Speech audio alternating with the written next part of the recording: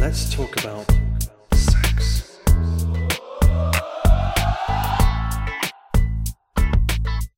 So every day I drive my kids to school, Gina, and you have boys in your house, Yeah.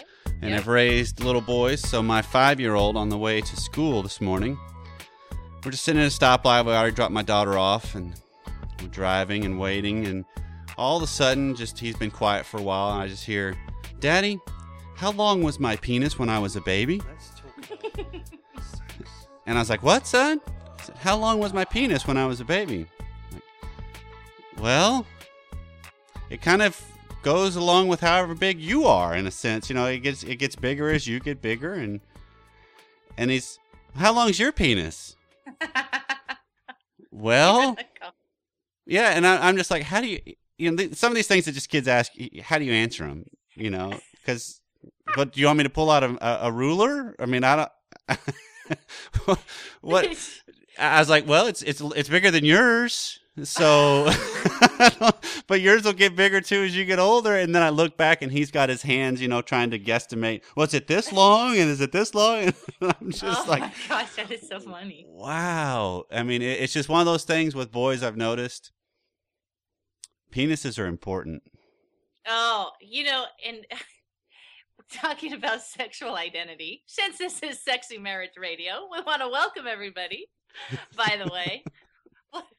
We'll come back to this thought because I just want people to know that you're at the right place if you want to help your marriage grow with some passion and purpose and pleasure. I'm Gina Paris, and Dr. Corey Allen is here to help you. But talking about penises being important to boys, that is true like their whole life. And it's not that way with women. Like, girls are Penises just aren't not as important to obsessed. women? No, we're not obsessed. Like, I don't think Freud was correct about penis envy. Okay. Nor are we infatuated with our own vaginas by any stretch of the imagination. Yeah, it's not. There's not a comparison there. I know. No. I'm certain of that. It might be healthier if women were as in love with their genitals as men were. it might change the way sex happens. Who knows? I know. Well, Sexy Marriage Radio, we've already talked about you, and we want to hear from you. So Yes, send we us an do. email at feedback@sexymarriageradio.com or call our feedback line, which is 615-56-SEXY-6 or 615-567-3996. That's right. And Corey's probably not going to disclose the answer to his son's question. Well, that's it. That was my answer. I mean, how much Figure more it. information can you give? Because you try to be concrete, but Did you explain sometimes it's bigger than longer than yeah. Well, I did say that. I said everybody's is different, but in general, they're all about the same. Because that is one thing I know middle school boys, and I remember it too, when you get into that middle school, high school, adolescent world of like, ooh, is my penis bigger than others? Am I smaller than others? One thing that research has found, in general, when the penis is fully erect, they're roughly all the same size. Obviously, there are exceptions. But in general, no reason to worry about, am I big enough? Yes, no worries. Because there's much more to it than just how big you are. It's what else you do. What do we do? It's how much love you put into the game. But speaking of love and making love and having love and unconditional love, I think that some of our listeners sort of embrace this philosophy of unconditional love. And that's very noble, Mm-hmm. to have love with no conditions. But I think there's a fallacy to it, that love with no conditions is equal to love with no guidelines or love with no requirements. And so I kind of want to explore this topic if unconditional love or our concept of it is somehow hurting some people's sex lives. Okay. So is there a myth when it comes to unconditional love in this world and in marriage? Yeah, like what? Because let's take this example of this lady, Mary, who kind of has triggered this subject in my mind because she is very offended at this point that her husband has admitted he's not attracted to her because she's gained a lot of weight Okay. since their marriage. And so she's utterly offended. Like, he's told me he's not attracted to me. and that I need to lose weight. And she says, but I have loved him with unconditional love through him being sick, through him being having addictions, through him losing work. And so she says, I've had all this unconditional love. So where does he get off now having all this conditional love? Okay. So I think that in her mind, unconditional love can be, I think it's unconditional enabling in some ways. So Okay. I want to clarify this. Okay. So let's help our listeners, because I think this is fairly common when we've got a real nurturing kind of person. Mm-hmm. And a lot of women, they nurture everybody, quote, Mhm. before themselves. And so there's problems. So the with- trip up actually happens when you love and love and love and love and love, and you're convincing yourself in the midst of that you're doing it unconditionally, but when it's not reciprocated, you get upset, which then brings in the whole idea of, is it unconditional? Well, is it unconditional or is it healthy? Because the ultimate model, I would say, of unconditional love is God. Right. But when you look at every promise in the Bible, there's always a condition. Okay. So what's unconditional about a promise? Okay. Is that different than love? Like, hey, I love you, but certain actions bring their own. Okay. Well, then let's define unconditional Yeah. first. What Yeah. would unconditional love look like? It means I love you no matter what. Okay. But I still don't think that means unconditional acceptance of bad behavior. Well, that's a different ball game. I know, but And so you're talking this- about with the importance of needing to separate that out, to not Yeah, get I tripped think- up in the whole, there should be unconditional love going on here. No, there should be love going on here, and then there's behaviors expected. Yeah, I think what I would love for our listeners to be able to hang up feeling empowered to know that love is tough, and love still has a backbone, and love still has boundaries, and love can embrace its own eroticism, and love can be nurtured in a state that's not enabling pain. Mm-hmm. Yeah, because what I think of, when I think of unconditional love, the first thing I think of is God and that whole relationship, because it's otherworldly in a sense. But then I also think of a dog. That a dog gives unconditional love. It doesn't matter how long you've been gone from the house. When you come home, they're excited to see you. I You know, know. they love the fact that you're there, that you want to be with them. But even a dog can be conditioned to not love unconditionally. You treat it Even badly enough for long enough, it will stop responding. around. Yeah, it learns. I'm not going to take that. So even that sets up the scenario of, well, I have to treat it in certain ways. I have to treat people in certain ways to get and warrant love. Or let's just separate those different kinds of love. So there's this unconditional love is there. Mm-hmm. That's why people can end a relationship with somebody still saying, I love you, but Right. right? Right. They feel like there's still that kind of love is there, but there's not an erotic love. And really even that friendship kind of love is really not nurtured. So I want to kind of touch on building an erotic love separate from what we think of as unconditional. Okay. Because I feel the pain there. So for somebody like Mary, I would say, girl, what you thought was unconditional love was working against you. Because first of all, if you had embraced this love for yourself and through yourself, you would have been able to say, I love you, and you will not be destructive to yourself by doing this and this, and be destructive to our relationship and our household by doing that and that. Mm-hmm. And the same thing then, so then if she had boundaries through this whole situation, then when he's able to say, I love you, and I expect you to maintain a certain level of fitness or attractiveness that I first fell in love with, I think it's more acceptable than to say, all right then. Because we've had expectations or clearly defined roles maybe through the process. Well, because everybody has deal breakers. Everybody Yes. does. You could say you're the most loving person in the world, but there are deal breakers when it comes to relationships. Well, exactly. You know, my wife comes home with several guys saying, "Hey, we're going to have a big party tonight." Not with me. I mean, that's a deal breaker.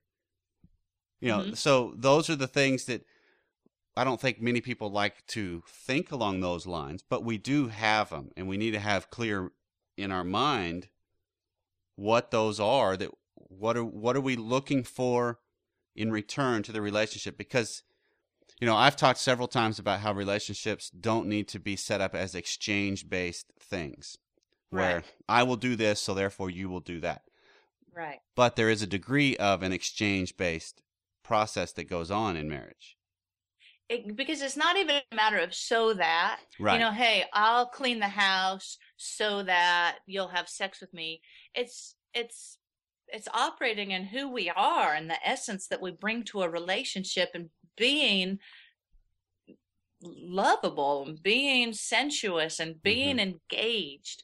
So let's talk about just some of the elements separate. So let's just assume that love is there. Okay. And then let's crawl under that blanket and say what are some Well, acceptable. real quick, let me pull back a little bit, because if we're going to talk about the idea of love being the foundation, Okay. instrumental in that is love lets you go. Love provides a Okay. way out. Love lets you choose. Love is about free will when it comes to two people.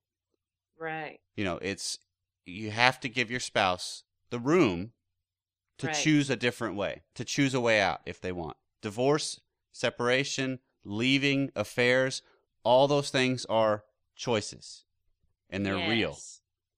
So you have to acknowledge the fact that love lets you go. It's willing to take the risk and say, you be you and choose me. Hopefully. So which Exactly. then means it puts pressure on you to present something worth choosing. Yeah, and that's really important. Mm-hmm. And and then I hear people say, "No, love chose a covenant." The thing is, I can't make somebody else keep their end of a covenant. Right. Yeah. Even if we believed in it at one time. Right. So all of that is there saying, you know what, I love you and I love you enough to let you choose. Right. Yeah, because we've talked about the idea that even not having sex, if one person totally withholds, that's a breaking of a covenant. Right. You know, that that's the other extreme of going out and having an affair, maybe. I mean, but it is the whole idea of it's a breaking of a vow, of a commitment to each other. Yeah, it is. And all you can do is control your commitment. Yeah. Because then it's an integrity issue between the two of you, with each person. It's who are you and what drives you? Well, that word integrity is just such a huge part of what makes somebody sexy, I think. I'll just speak as a woman. If I'm attracted to a guy because of his values and because of his drive and because that has triggered how he takes care of himself and how he provides for us, and then he reaches this phase in life where he no longer cares, he's not driven, he's lost his mojo, he doesn't take any leadership, I'm not attracted to that. Yeah, attraction's going to wane, obviously.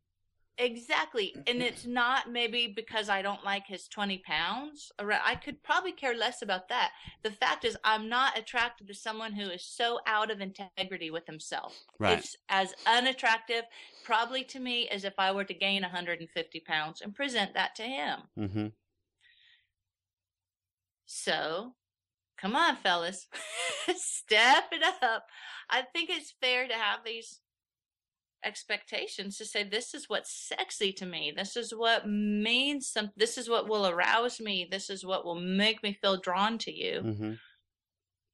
Yeah, and it's moving beyond the surface and getting to, you're presenting who you really are. You're presenting, this is me, which means understanding who you are and who you're not. Because it seems like we get so inundated, and I see a lot of women get tripped up in this. They're trying to present something they're not, and it just doesn't fit. I see when I see women that are dressed in ways that are just, that's not your body type, or that's not just who you seem to be. If I know some woman, let's go the scenario of, I know a lady, and this is all hypothetical, I'm just spitballing, but I know a lady that I have a pretty good idea of who she is, and all of a sudden she shows up one day and she's dressed drastically different than who she is. While the appearance on the surface may attract people's attention, there will be an incongruence because it's not, once they know who she is, it's not a fit. It doesn't make sense. And what we talk about all the time when it comes to married sex is, what's that lasting component that keeps eroticism, that keeps arousal, that keeps passion, that keeps purpose. And that lasting component is more and more about you and who you are, your integrity, your authenticity, your values, what makes you tick, what turns you on. All those things are what will attract your spouse to you for the long right haul. Yeah, intrinsic in those, knowing who you are, there's certain things that everybody has these drives for security. Mm-hmm. So you want something secure in your sex life. But that's why we have women writing to me saying, oh my gosh, I am so bored. He refuses to initiate in some way new. He just assumes whatever worked last time is going to work this time. And so you have avoided this human driver and this need for variety. Mm-hmm. And so usually one spouse or the other will have a higher need for that. And so then they reach out to whatever kind of different ways for variety. Mm-hmm. But it's a valid need to want to fulfill in your life, in your marriage, in your bedroom, because it's going to be the same. How you do life is how you do sex. So have those conversations. How are you creating security sexually? How are you creating variety sexually? How are you feeding a need for significance? Because everybody has it. Sex is great. It can make you feel significant. Mm-hmm. It can make you cause your spouse to feel insignificant. So let's back up even a little bit more, too, on the idea of safety and security. Yeah, let's. One of the things that you can do that will fundamentally improve this, and this is both male and female, is be a person of your word. If you commit to do something, do it. And this isn't even just in the sex arena. Right. Hey, I'm going to stop by and pick up whatever on my way home.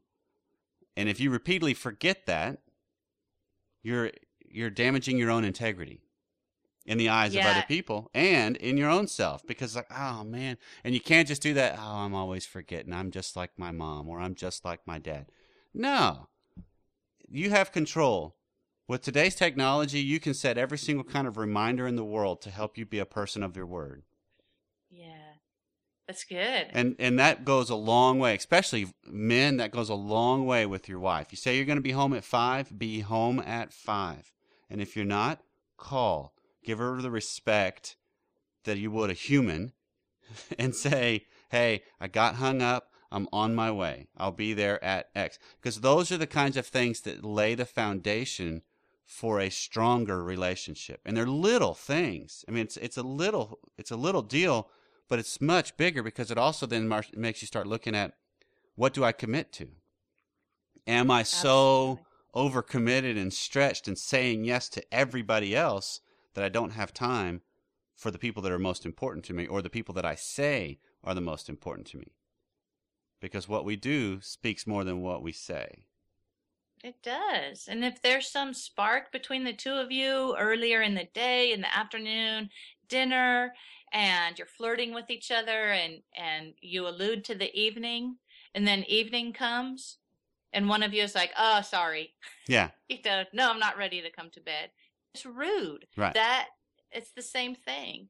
So it's regards the bedroom and totally outside. Yeah, that's the the bedroom. life is sex, sex is life kind of mindset that we think of. That those are, I mean, that's one of the most fundamental things I can think of when it comes to improving your marriage. Is improve your own integrity. Improve who you are, what you say you are, and what you do. Man, that's just such a huge deal to become a person whose word means something to yourself. Mm-hmm. When you look back at goals that you set or resolutions, did you dishonor yourself by not keeping them? You know, and then that's what you're presenting to those around you, Mm-hmm. a half-hearted belief in your own word. And So one of the it biggest is- compliments that a friend could give me, or even my Mhm. spouse could give me, is that you are a man of your word. That when you say Yeah. something, you will do it. Yeah. I mean, that is a huge, huge compliment.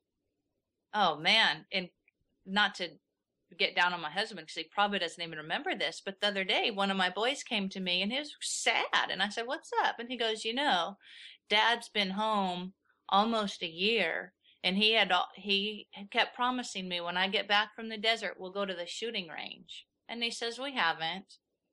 And I'm like, well, did you remind him? He said, I reminded him once. I'm not going to remind him again. It'll just make him mad.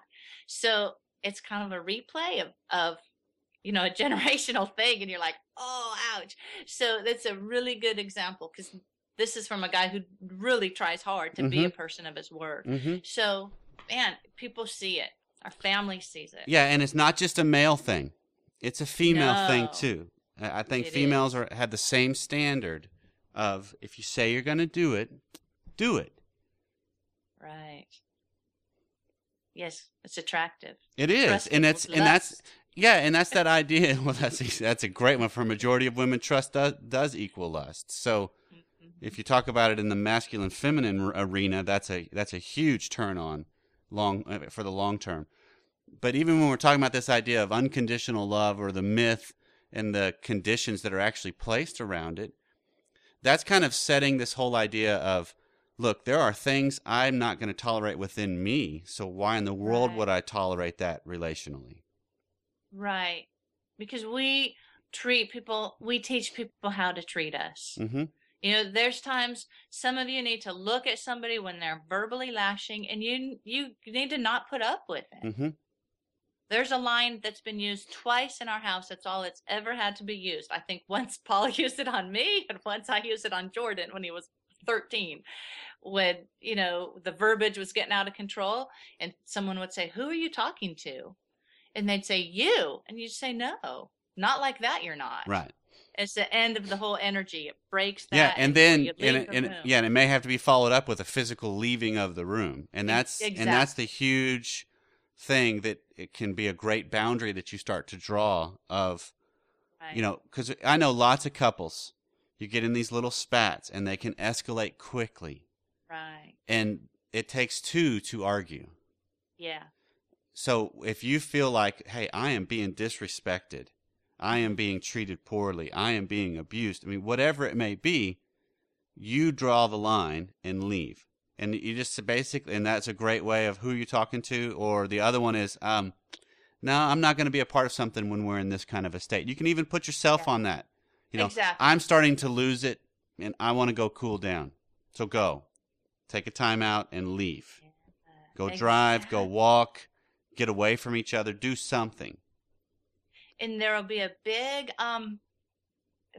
gap. I mean, you'll feel that, man, I'm not receiving what I want from that person. Mm-hmm. And it's an important time to find it in yourself and find that spiritually, because that person will never fill us up in all those areas. Right. So, but then there also absolutely. is that bad behavior component, that sometimes we do get bad behavior coming at us, that there are things Yeah. we're looking for in a relationship and they've shifted. I get lots of emails of people that have written and said, hey, at the beginning of our relationship, he was the high desire and now he's Right. not. Right. What's up? And at some point, whenever you recognize that, you've got to address that. You've got to say, look, what is up on the way you're treating me? You're totally withdrawing from me. Right. That is not acceptable for me in a relationship. What's going on? And you just have some of those come to Jesus meetings almost. And Exactly. I've heard of the 2-week rule that you have to allow for bad moods in people, and you're not going to just click all the time. So you have to allow for just days, even a week or so, that we're just kind of off. But if it goes Right. on for longer than 2 weeks, you got to get to the bottom of what's going on. Yeah, that's really generous. I think that's really helpful to say, you know what, a week or two, Yeah, because there's an get over that. there's an unspoken thing in society with the medication and everything that's kind of going on, that we should not have bad moods, that we should not have sad times, that we should not have depressed moments, that's just abnormal if all of a sudden you wake up one day and you feel down. No, that's life. That's human nature. That's just who we are. So you have to allow for that. You have to, I've mentioned on the show a couple of times that I had 3 days where I was just annoyed at things, and I don't even know why. Still don't. Here I am like a month removed from it, and I still don't know what that was about. But it was there. And so give me some time to kind of work through that and either figure out what's going on, or it should pass. Go out and work out, go out and be with friends, go out and do some things that will help you, that in the past have helped you get through some, down times. And then turn back to the relationship and patch up what needs to be patched up and move forward. So allow for room for that. But if it goes on for any length of time, and 2 weeks is a good standard, I think, Right. then ask some tough questions. Hey, it's been 2 weeks since we've touched each other. What's up? Right. Yeah. Yeah. It's just really helpful. So that love there doesn't just lay down and be a floor mat. That there's inside of that. I'm telling you, that's why we want to cultivate that erotic energy. It gives life to these other kinds of energy. Why we want to nurture our friendship kind of energy. Mm-hmm. All of it works together. You can't just pull back and say, well, I'm just a nurturer. I operated like a mother. Right. I want to exist behind the scenes completely. No. Do what behind the scenes? Well, that's the idea of, I think it's easy to kind of make a nobility thing out of, I just want to exist behind the scenes. I just want to be the scaffolding that allows everyone else around me to reach far higher and blah, blah, And I think the idea of that, I can understand it. But the reality of it is often you're not providing anything. You're just laying down for everything. Exactly. Because if you will demonstrate with your own integrity and your own authenticity that, hey, I know who I am and I am a solid individual, but yet I will do this to help you, whatever, that's a greater display of love than just being a doormat for everybody that gets walked over and used by all the people that want things. And, certain temperaments it's different. Some people with that type A temperament, they're like, layover, doormat. It's so foreign to that. They got no clue who we're talking about. Exactly. Well, actually, they do. No. They do know who we're talking about, because those are the people they like.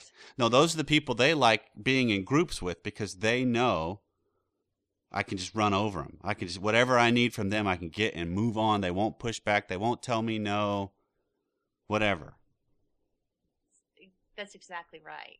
And so for the person whose temperament is much, your biggest value is getting along with everybody. I call that an amiable personality. I know different temperament tests would put a different label on it, but understand it's just a part of a real person, and that's something that we want to encourage you. Stand up, bring your best, strongest self, raise the flag a little bit on that part of you that is stronger, a little more dominant. Which means sometimes you have to make some choices to not join your spouse in their moods in their Yeah. swings, in their moodiness, in their depression, in their anxiety, in whatever, when up until this point you've taught them that you will join them there and that's the way you'll show your love. So for a while it's going to be rough. It's going to be Uncomfortable. it's going to be rocky and uncomfortable, yes. It's usually not to the magnitude of it's all going to fall apart. Mm-mm. But it will disrupt the system. So realize that when I stand up and say, hey, you know, you're in a really bad mood and normally I would try to do things to make you feel better. I'm not. You're in a bad mood and it's not my fault. I did not do anything wrong. You need anything from me? Have the courtesy to ask. All the nice guys out there are like, yeah, I can do that. Maybe it's counter to what I would typically do. You know, I would do the whole, wow, she's in a bad mood. I better clean up some things and I better set the right tone and walk on eggshells and don't, you know, for heaven's sake, don't make her mad. Right. You know, don't add to it. But no, that's not treating her as a full-grown, capable human being. No. And sometimes you can employ some sort of pattern interrupt, you know, they're in their funky mood. There's certain things you might be able to break their pattern. Well, they're probably Stick there your tongue- anyway. I mean, John Gottman, the researcher of marriage, would say Mhm. that there are repair attempts that happen all the time that go unnoticed. Right? And so one of the Repair things you can attempts kind of are do is kind of pull back and look for what are those little things that are going on already that try to break the negative spin that happened between you. And again, realize it's not about breaking it for your spouse, it's breaking it for you. Yeah, break that energy. Mhm. Just do something. So, unconditional love in marriage. A myth? Let us know. I think so. I don't think it is, but I think it's misunderstood. Oh, It's okay. mislabeled. It's mislabeled. That's accurate. So we come under the guise of this is unconditional love, but in reality, Yes, we're thinking it's one thing, but it's something else. that's what I'm saying. Okay. So Stop. the parting shot would be understand your conditions. What are you looking Yeah. for? What do you want? And then more importantly, are you providing them on your half? Yep. Once again, we want you to own it. Because all Own you it, can do live is it, you. love it. All you can do is you. That's an interesting way to phrase it. This has been Sexy Marriage Radio. Glad you joined us. We will see you Hopefully next won't time. have to just do you by yourself. That'd be so sad. Have a great day. Bye-bye, everybody. Talk about